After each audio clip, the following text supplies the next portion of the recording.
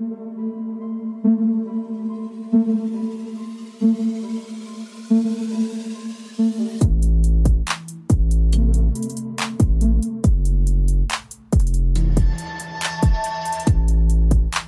up, everyone? Welcome to the podcast. I'm your host, Isaiah Copon. It's February 6, 2023, and this is Lift and Learn episode 114.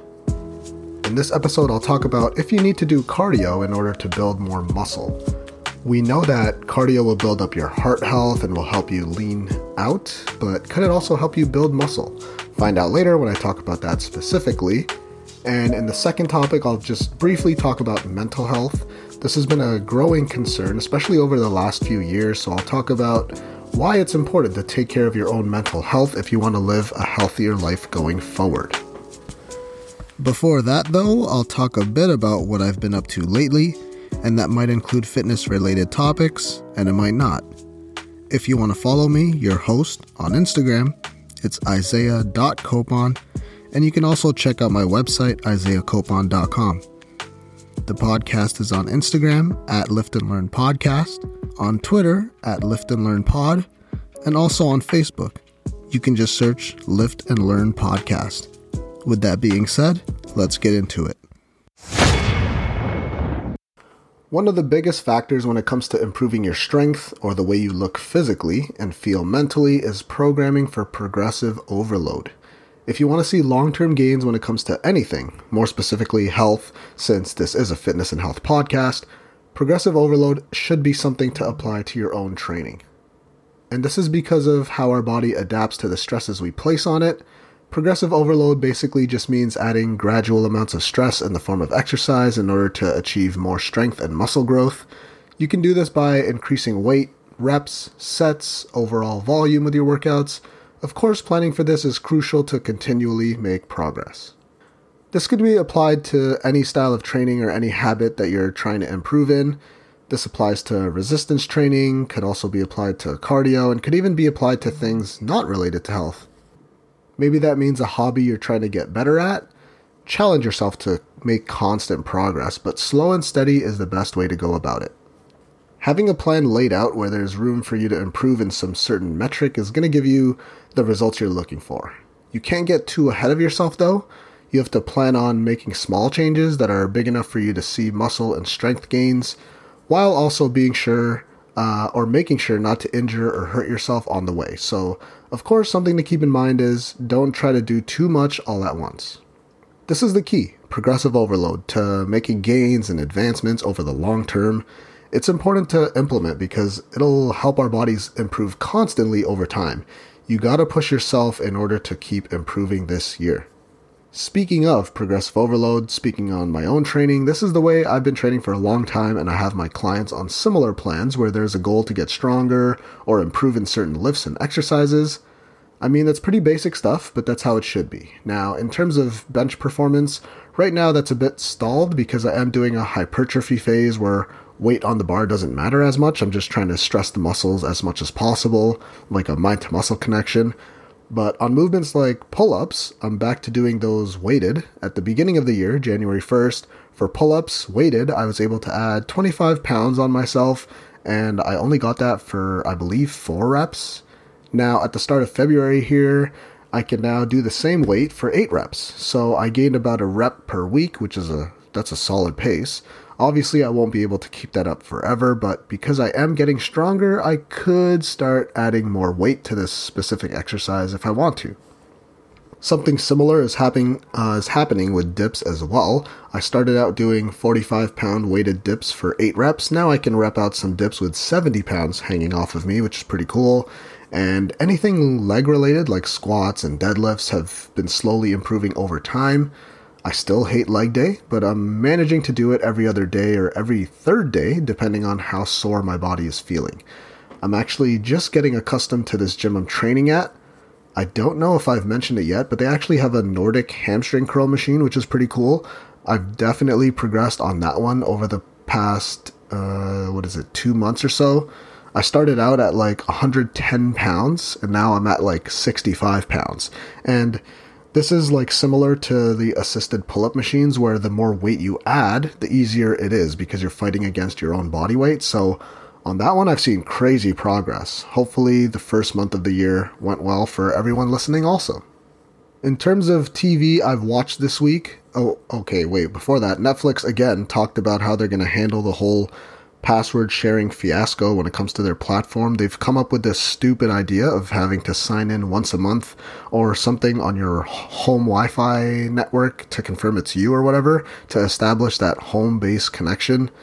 I don't know, really. I didn't look into the specifics. It's just ridiculous. I think Netflix backtracked on what they're saying though over the past few days, but they are testing this feature in some domestic areas, I believe. If this is true, I may actually cancel my Netflix. I do still watch The Office almost every day though, so we'll see how that goes. Anyways, okay, so Physical 100, that's one of the new shows I've been watching lately. I mean, the show kind of got more interesting this week. They continued on the third episode doing more of the same. They're wrestling over whoever has the ball. And then towards the end of, I think it was the fourth episode, so the final episode they released this week, they set up teams, I believe, and then they have to cross this bridge with some sand. I don't know. I didn't finish it yet. I just started that part, but I mean, I'll just keep watching it. I mean, why not? I've gotten around to watching that 70 show again because I finished up that 90 show pretty quick, which was also renewed for season 2. That show's an all-time classic for me, bringing back those childhood feels. That's also why I can't watch Ashton Kutcher in any other roles, especially when he's in a serious role, because I'll just always picture him as Kelso from that show. And Topher Grace, the main character, he's solid too. I just couldn't believe that they made him Venom in that one Spider-Man movie years ago that never made sense and still annoys me to this day. But yeah, that cast was great. Mila Kunis was on there. She's great, even though when she actually started the show, I think she was only 15 years old or something like that. She had to lie about her age to get the part, or she lied to get the part. I have no idea what the real reason is. I just remember hearing about that years ago. And her and Ashton Kutcher are actually together in real life now, so that's pretty wild how that worked out after all those years. Question 1. Is cardio necessary for building muscle? Oh, good old cardio. I always talk about how cardio is not the form of exercise you want to do if your goal is to maintain a healthy body weight, or if you want to lose weight and keep it off forever. At the same time, that doesn't mean it doesn't have any benefits. It's great for heart health, cardiovascularly, you're training that aerobic side of your energy system. It should be done alongside resistance training to really maximize the benefits of both forms of exercise. But really, can it help you build muscle? The answer might surprise you, but yes. Now, I generally prescribe this cardio to my clients in order to benefit their heart health more than anything. A secondary benefit is that it gets them moving and active. A lot of my clients right now are working from home. You might find yourself in a similar situation. I think cardio is great for that, just to get in more activity, more steps in throughout the day, but mobility is also good for that because we're sitting in that one position for an extended amount of time. Cardio, though, can actually help you build muscle. Now, doing hours of cardio on the treadmill or bike or Stairmaster at a relatively easy pace isn't going to build muscle directly, but where it shines is that you'll notice some carryover effects, such as having more endurance to get deeper into some certain sets of resistance training. Like, doing 10 reps of a deadlift can be taxing if the weight is heavy enough. You might give out cardio-wise before the muscles even tire out. This is when cardio could help. It'll build up some of that cardiovascular endurance that could help you get through those longer sets. Some of those carryover effects I talk about, cardio will help you build your overall health. This makes it a lot easier to build muscle. That way your heart and lungs allow you to work out harder and for a longer amount of time. Over time, that might mean adding volume to your workout, which should help you build muscle. Now, of course, that helps when it comes to fat loss also, which helps when we're talking about showing the work that you've been putting in. If you're leaner, if you cut down on body fat, your muscles become more visible, so it could give you the illusion that you're bigger than you are. So yeah, the cardio training could help build up your endurance, but it could also help you maintain the muscle you have as you get older, which could delay or reduce how much muscle you lose as you age, so less muscle loss over time. That's beneficial for everyone when we're talking about being healthy for the long term. Keep in mind that you have to find the right balance with cardio though. If you overdo it, you might find that it actually hinders muscle gain because your body will actually break down muscle tissue for energy. If you do find that you're doing an excessive amount of cardio and you're not gaining muscle, that may mean you need to focus more on the working out aspect, the resistance training side of things. That may mean you need to cut back on the cardio, and if possible, that might mean you just simply need to eat more so that your body just runs like a machine. Cardio can also be a good form of active recovery. So if you're sore, maybe your legs are sore, you have some DOMS, hopping on the treadmill or the Stairmaster could help speed up and actually aid the recovery process. Again, as long as you're not overdoing it. Not to mention, you can even do a HIIT style type of cardio, which could help put on muscle because you're maybe sprinting for 20 seconds while walking in between. This could help put on muscle because of the way that you're training your body in a more intense, higher intensity state as opposed to slower, steady state cardio. It's important to supplement some cardio alongside your main form of exercise, which should be resistance training. It doesn't hurt the process if you do a moderate amount. If anything, it should help you with overall health and building muscle if programmed appropriately. Question 2. How to deal with mental health. Here's a topic that could be affecting a lot of people. Maybe not you specifically to the listener, but we all know someone around us who is affected by this in a serious way. A lot of people can cover it up well. That's why this is something tough to talk about, especially for guys who, they're too macho to talk about their mental health or too cool to talk about it or whatever it is. Self-care is the key to success this year, and staying on top of your mental health will only give you benefits in and out of the gym for regular day-to-day living. This is going to improve your life. Taking care of your mental health is as important as taking care of your physical health. Even the WHO, that's the World Health Organization, literally says, mental health is an integral part of health. Indeed, there is no health without mental health. So I figured it would be a good time to talk about some key ways to take care of your mental health so that you have the resilience to cope with life's ups and downs, to adapt to change and maintain healthy relationships, so taking care of the social aspect of health also. The first thing that's super important for everyone is to take care of your physical health. So the human mind and the body, they're connected. When you take care of your body, your physical health, you also take care of your mental health. So that's why something I always recommend is to be physically active. Exercise has many benefits that include, but aren't limited to, improving your mood, your energy levels, to reduce stress, and could help with the symptoms of depression and anxiety, along with looking better also, but that's not what this is about. When you engage in regular physical activity, think about it. You sleep better, you think more clear, you're sharper, and your emotions tend to be more in check. So first things first, find ways to be physically active. Doing things you enjoy would be a good start, and building up those habits to do a bit every single day will only benefit you in the long run. Exercise has been proven to reduce stress, depression, anxiety, to improve sleep, and even improve brain function. This is why exercise can be so important. It'll help you build the confidence you're looking for, which is significant when it comes to maintaining a good mental health space. It forces you to get outside of your comfort zone a little bit, and you're ready to tackle those other little issues. You can deal with pressure a whole lot easier if you have some time in your day for something physically challenging. Sometimes you just need to take out your frustration by lifting weights, maybe doing a boxing class where you're able to maybe hit something. That could be a good outlet as well. I remember early on that was one of my biggest motivators, literally just pushing hard in the gym, going all out because of life issues or whatever was going on when I was in my early 20s. Now, in terms of diet, what do you think I'm going to say here? The tried and true method, eat a variety of healthy foods. What you eat can have a direct effect on your mood and energy level, so eat plenty of fresh fruits and vegetables, plus lean protein, whole grains.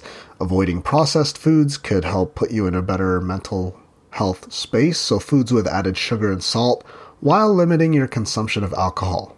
This is easier said than done. The pandemic has made a lot of these things worse.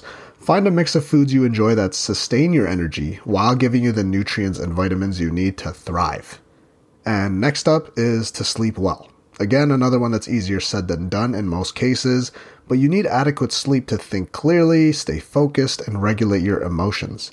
Adopt healthy sleep habits by going to bed and getting up at the same time every day, if possible, winding down in the hour before bedtime in as low light as possible. That means without electronic devices, your phone. Avoiding large meals, caffeine, and alcohol late in the day too could be good because those could negatively affect your sleep also.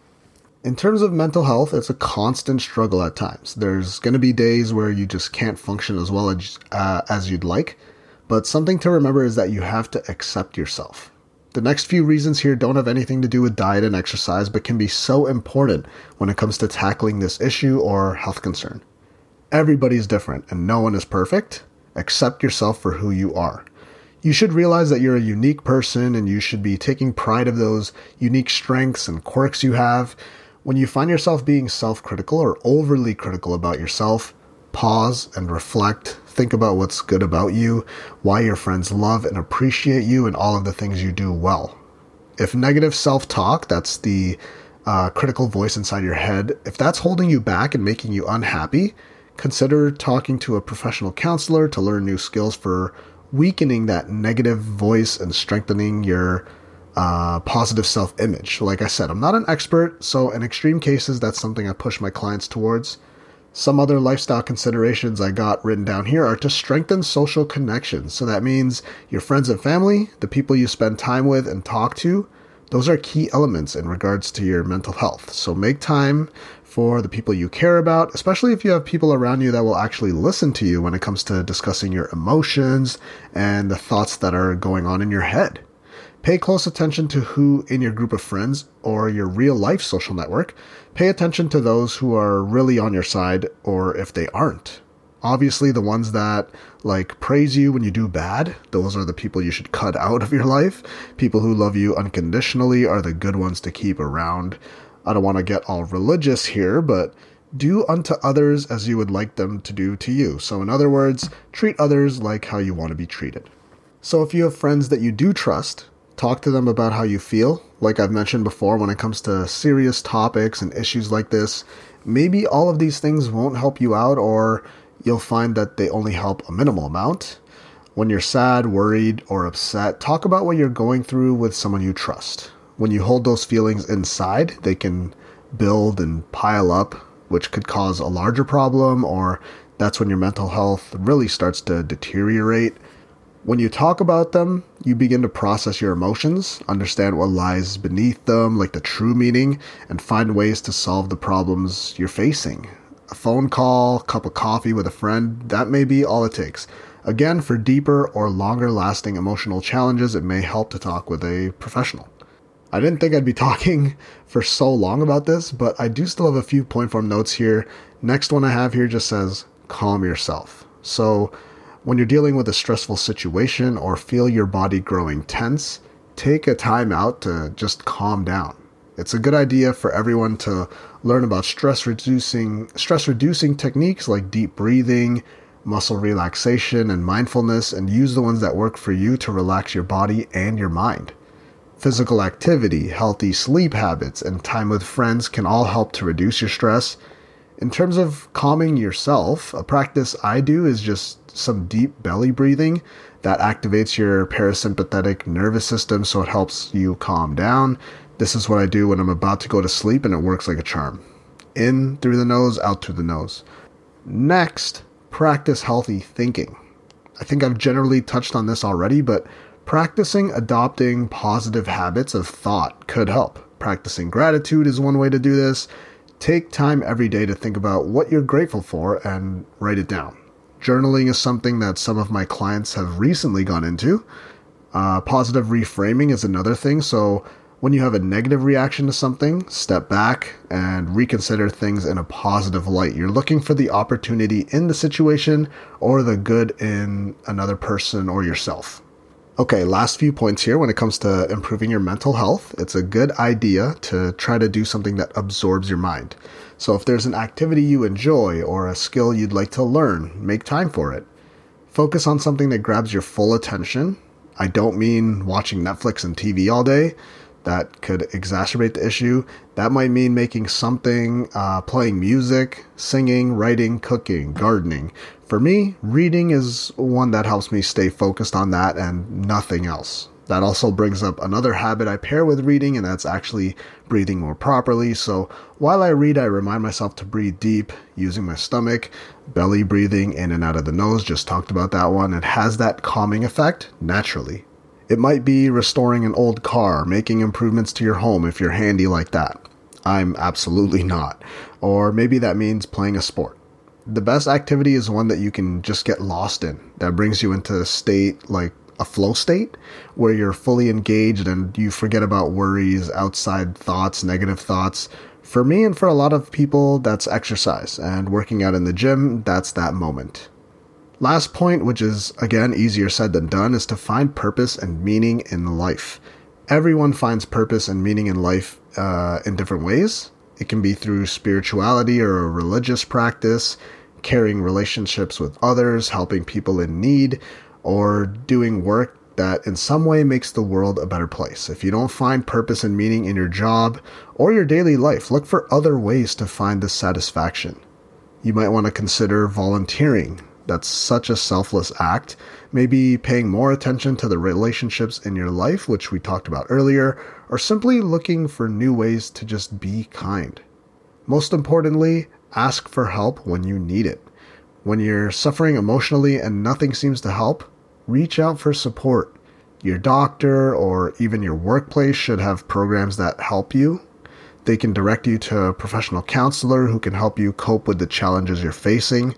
The earlier you get help, the better. Don't put this off until you're in crisis or in a space that makes it super hard to get out of. So get ahead of this and be healthier this year. And that concludes episode 114 of the podcast. Thank you for listening. If you really enjoyed the episode or my podcast as a whole, then please leave a review and comment on iTunes or whatever your choice of podcast platform is. Also, if you haven't already, you should hit that subscribe button because I'll be releasing episodes every Friday. If you want to follow me, your host, I'm Isaiah.Copon on Instagram. And you can also check out my website, isaiahcopon.com. If you want to follow the podcast, you can check out @Lift and Learn Podcast on Instagram. And there's also a Facebook page if you just search Lift and Learn Podcast.